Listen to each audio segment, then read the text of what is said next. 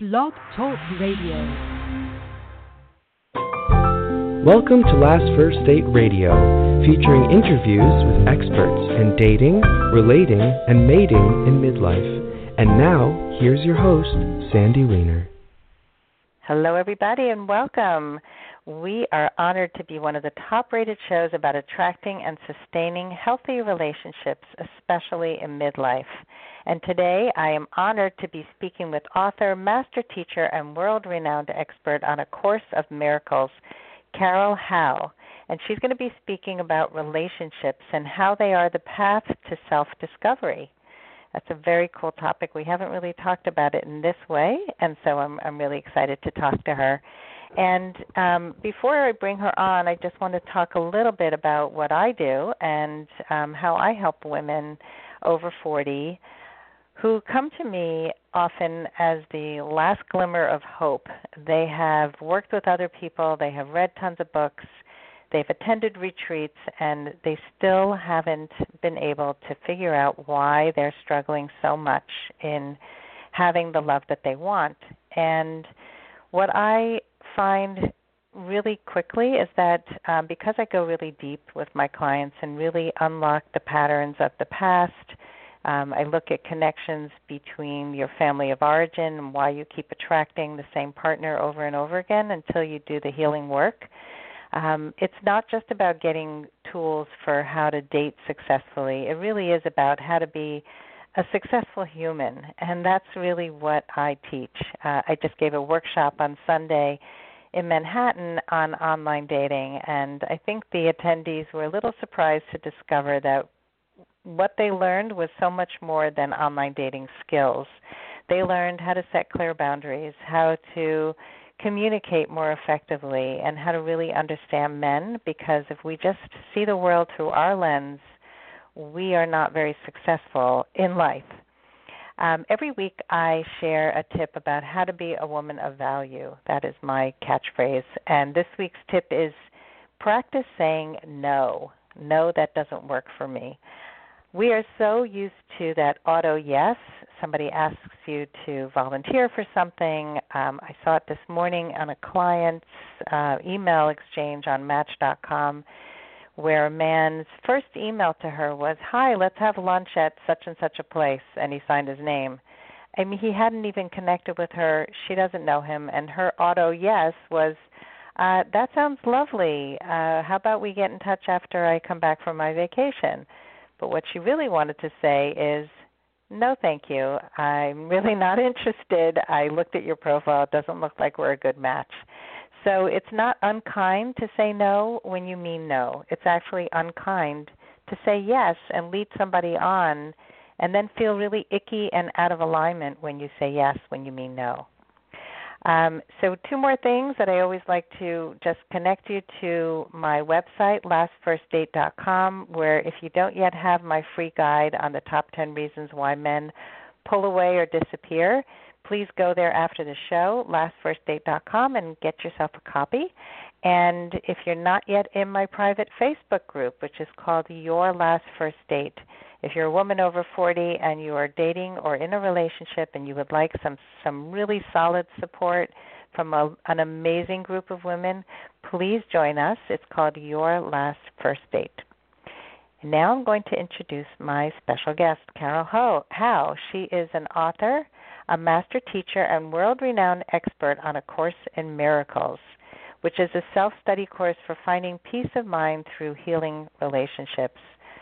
She is a friend of Bill Thetford, whose biography she wrote, which is called Never Forget to Laugh.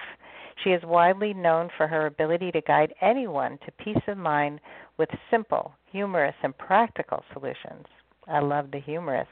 And over the years, she's successfully helped thousands around the globe to apply the transforming principles of A Course in Miracles to their lives. So join me now for episode number 265, Relationships, the Path to Self-Discovery. Hey, Carol, welcome. Oh, thank you so much. And boy, do I love what you just said about our learning not to be honest and learning to people please instead and learning not to stand up for ourselves, because that so contaminates relationships, either before we get into them or during them. So looking at all of our baggage that we bring into relationships and learning how to let it go is really an important thing. So thank you for saying that.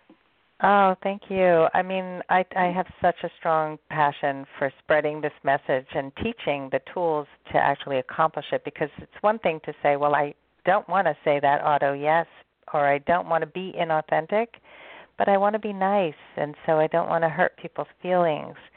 And I think we need to have the languaging around it, which is why I love teaching people even like scripts for how to say no effectively without being mean and hurtful, because we're not there to manage everybody else's emotions. We have to manage our own first. And, you know, when we realize that we learn those things very early on in order to stay safe, because after all, young animals, and we as human beings are young animals, staying alive and staying safe and trying to be secure is job one. And we learn very early on these strategies for what we have to do to literally kind of make it as little people there. And the problem is we grow up with that and we don't ever question that. In other words, that possibly made sense when we were 2, but not as an adult. But no adult gets to be 23 or 4 years old when you finally have your frontal lobe of your brain fully developed. Nobody says, gee, are all the things that I learned in life true? Do I need to pay attention to it? It would be great if we did that, but we don't. And so we bring lots of stuff along with us unwittingly, unknowingly, and it really ruins relationships as well as many other aspects of life if we don't know those things. So yes, absolutely. And I think and I think a lot of people stay in that safe mode and the survival mode and don't get to the thriving mode, and they don't really know how to get there. And so, like, even in my Facebook group, my whole focus is to keep people positive and thinking about next steps and how to stay unstuck in this whole quest for love, because it's very easy to get into a victim state and feel like you're the only one and it's never going to happen for you. And I see these posts all the time, and I'm like, you know, there's no space in here for victim talk. Like, we're here to provide some solutions and empathy and, know that there's always choices. Absolutely. It's kind of like we have a problem of flat earth thinking.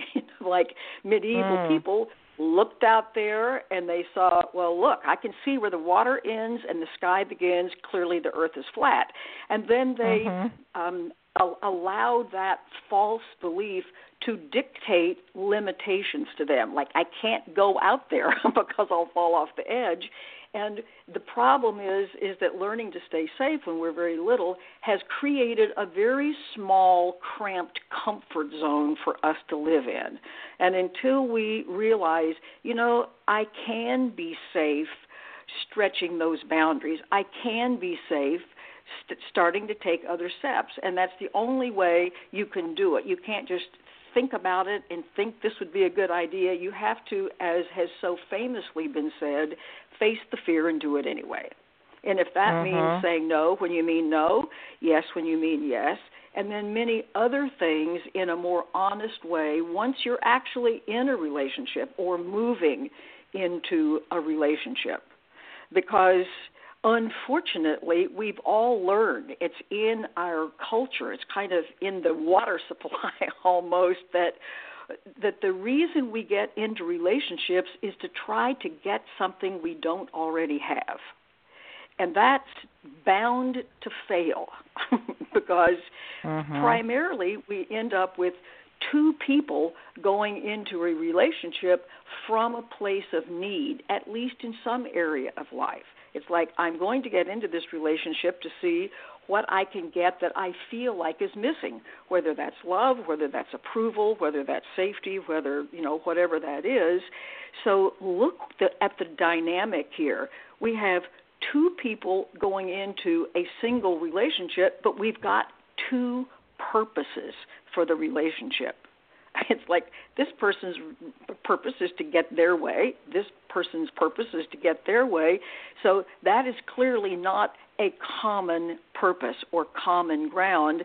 And this seems to kind of go over our heads in some way, especially because we don't talk about it. We really have contracts for people that we kind of slip under the table but wouldn't dare begin to talk about, like, okay, if I'm going to be in this relationship, this is really what my requirements are, or this is really what I think I have to do, or this is the way you have to be. And people can kind of sugarcoat that for a little while in the beginning, but of course it's not going to work in the long run.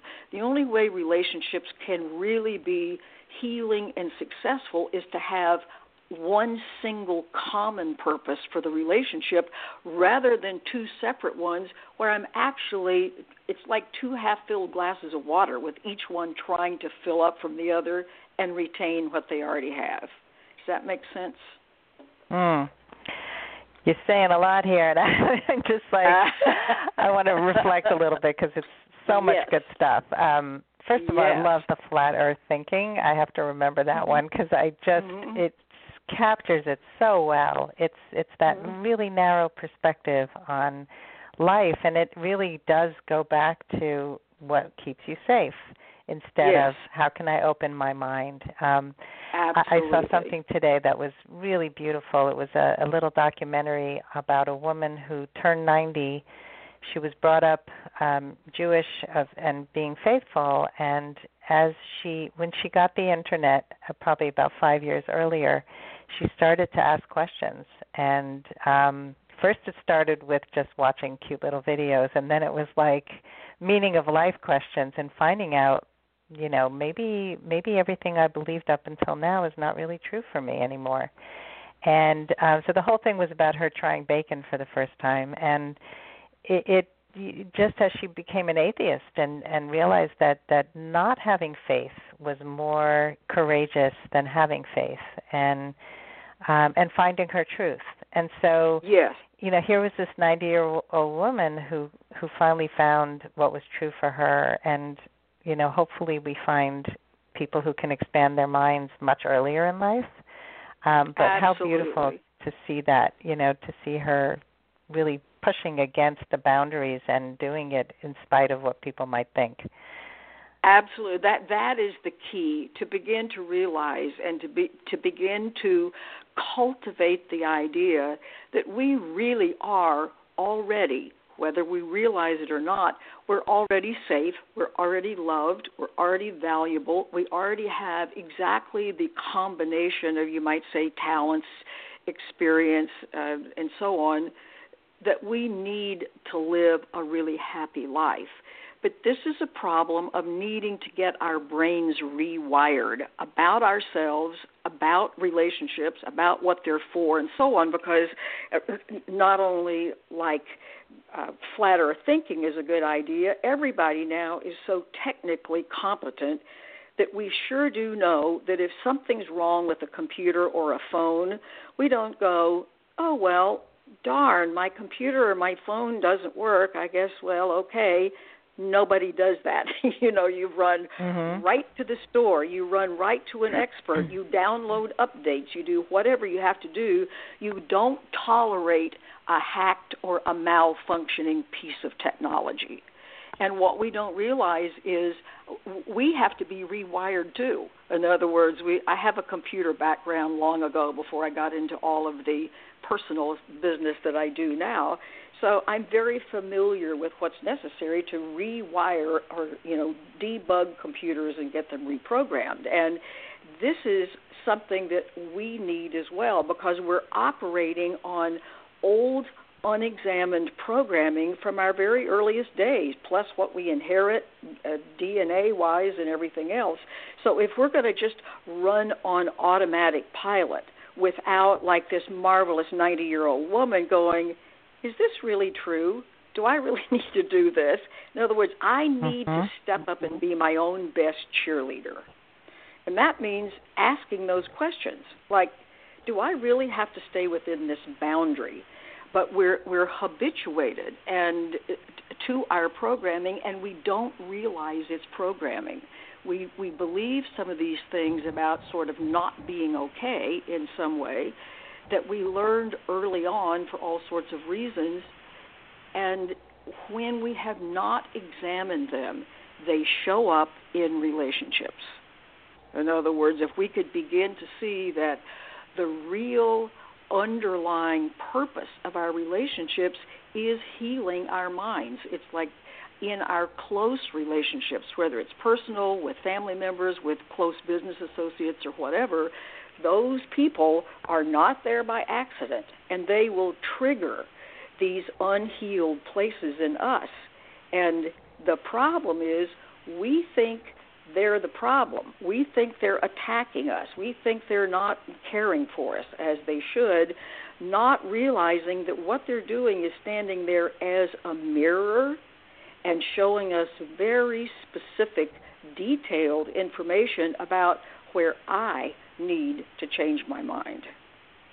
And you can see how different the dynamics of a relationship can be when one or both party, ideally both, but certainly amazingly, if one realize, you know what I'm experiencing in my relationship, I have a hand, I am a co-conspirator in this. In other words, this is revealing to me some things that I need to look at. Note, not that we say, here's where I'm wrong. This is not a matter of wrongness, of badness. It's a matter of being insufficiently wired from the time we're little. And no one can do that for us. We can be guided and pointed in that direction, but no one can change my mind about and for me except me.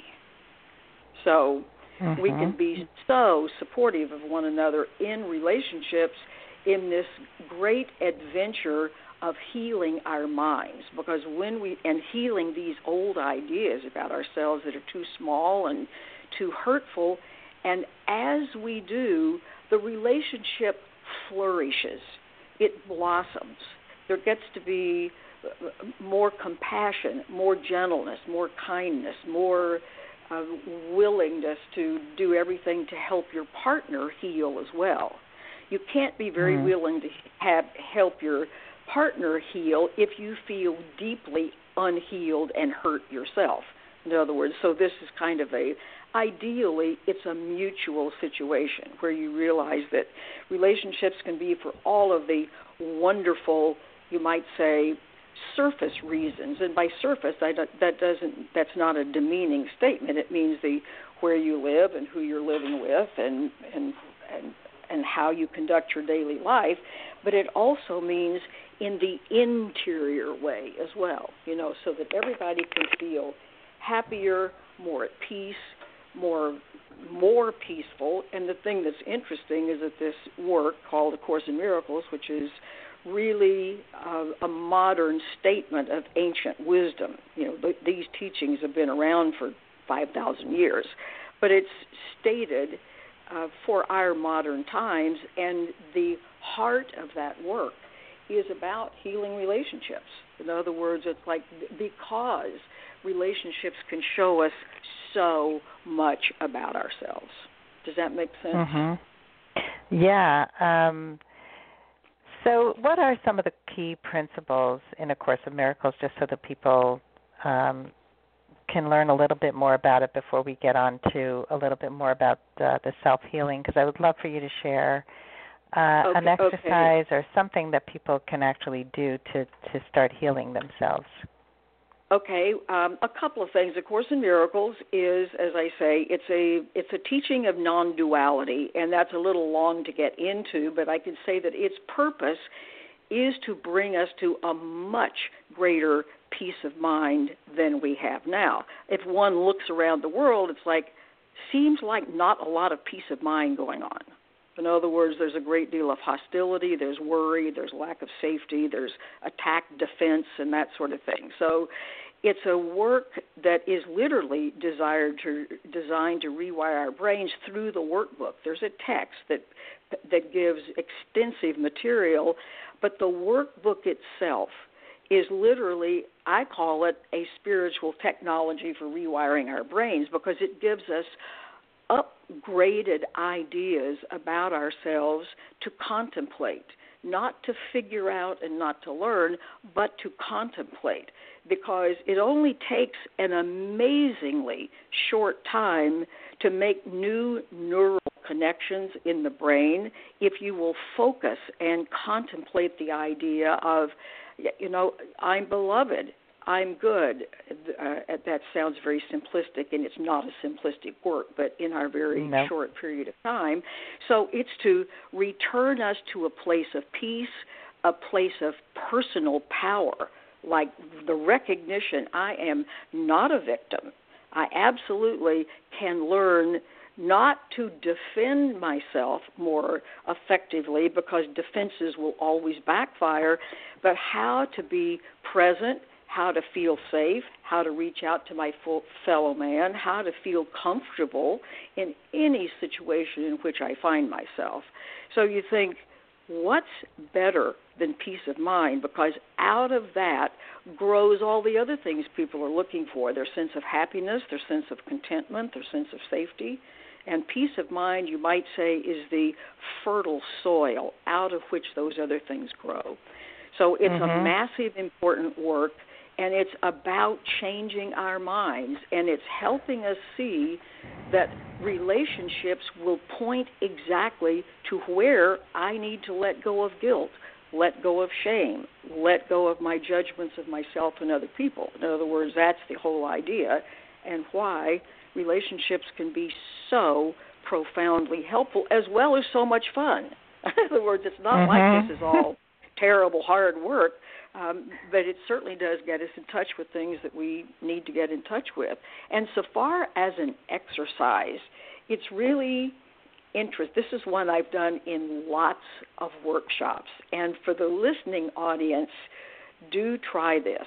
What I want people to do is to say, okay, who is the person that you would least in the world like to walk in the room right now, sit down right next to you so that everybody knows that they are somehow with you or in your life or something like that? And then ask yourself, how do you feel?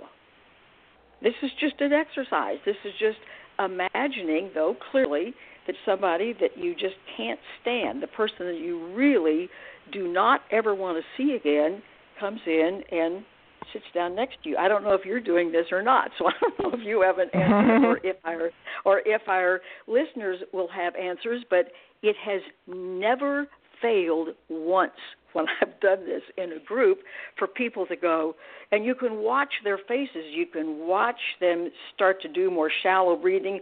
You can see that people can become a little distressed by even thinking about somebody coming in and sitting down to them, which is greatly revealing because it shows, you know what? It's not actually the other person. They're not even here. It's what I think about them, what I fear about them. I'm creating my own emotional state right here on the spot with only my thinking mind engaged. The person could be dead or 5,000 miles away. Don't you think that's interesting?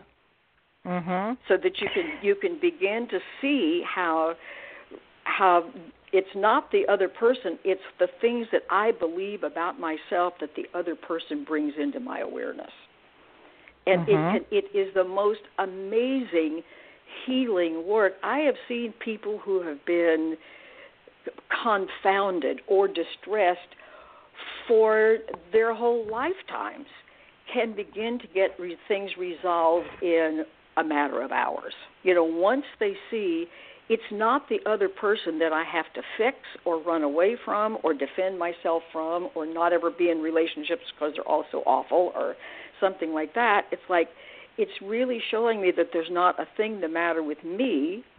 I just believe things about myself that are too small, and that's causing my hurt and my pain and my emotional distress, which means good news. If it's not the other person doing it, so that I don't have to manage them, and it's really my own thoughts and beliefs and programming that's doing it, then I am 100% in charge. And what is a more powerful position than that? Mm-hmm. You see, at that point, then I can discard my safety net because I don't need it any longer. Mm-hmm. Yeah, so I think people don't realize that they have this power, and because giving up your power, being stuck, being a victim, blaming other people is all powerlessness. And I see this so often where people just say, there's nothing I can do. I can't do anything about it. I went on a date once with a guy who just kept saying, I had no choice. I had no choice. I had to do this. I had to do that. I'm like, you had so many choices. You just did not see your choices. You've got to be kidding. Of course you have choices. And we haven't realized it because when we were so little, when so much of this is getting laid down, so to speak, we certainly felt like we didn't have a choice then. And so as adults, when we approach the edge of our comfort zone, like saying no, I was habituated to never, ever, ever say no to anybody. People said no to me. In fact, they said no to me so often that my little brother, who was 2 years younger than I, thought my name was No-No. He called me No-No until we were old enough to go to school, which they thought, well, isn't that cute? It's like, and he was an adorable little boy. But the implications of being told no so often that somebody thinks that's what your name is, that's not funny at all. You know, so it was like people said no to me, but I wasn't allowed to say no. And I had to work through step after step after step to feel comfortable. And we're all presented with just the little opportunities that work for us. And you might have to pace the floor for 10 minutes. You might have to have butterflies in your stomach. But then go ahead and say what needs to be said. And when you're telling the truth like that, if no is your real answer, everything always works out for everybody concerned. I remember having to do this once a very long time ago. I won't take time with what it was about, but the man it was a business thing, and he was not pleased with my saying no. So after I kind of regained my equilibrium, and he did too, I said, I actually think, what he was asking us for isn't going to work because this means you would be dividing your time between Denver and Boulder for some counseling he wanted to do. I lived in Denver at the time. And so we ended this conversation civilly. 6 months later, he called me and he said, I'm so glad you said no to me. You were right. It's been hard enough setting up this practice in Boulder, and if I'd been trying to run back and forth between Boulder and Denver, I could never have made it. So you see, we not only do ourselves a disservice when we don't tell the truth, we're also doing the other people a disservice too. Mm-hmm. We don't even think about that part, but it's very much the case. Yeah, so everybody agree with wins you. And nobody loses when I tell the truth, and just the opposite when I try to play it safe and do not come from that place of integrity within myself. And we come from that place, I want to emphasize once more, not because we're wrong or bad, but because when you start messing with those things we learned when we were very little, you're hitting survival-level programming. And survival-level programming is programmed in there to try to keep you alive, and one does not mess with that, shall we say, without a little pushback, from our own built-in systems, which is why we must. It's the only way to be free. I would never trade one single challenge that I've ever had to go through in living a life of integrity, no matter how little nervous-making it might have been at the time, because the rewards of living a free and powerful life are so worth it. I can't tell you how worth it is. It's worth everything we have to do to look at that programming, and we can do it with our partners when you decide that that's what you want to do. And even if the other partner doesn't know anything about it, when you change your mind, it automatically changes the dynamics in a relationship. So often somebody will come to see me and they'll say, I wish my husband would come, but he won't. I said, you change your mind about yourself, and I guarantee things will start to be different in the relationship. And sure enough, because other people who are mirroring us, as I have a higher and better sense of myself, they will treat me better. And they won't. Nobody will know why or how this happens, but it happens. That's the advantage of living a long time and watching this happen a really long time. I can guarantee it.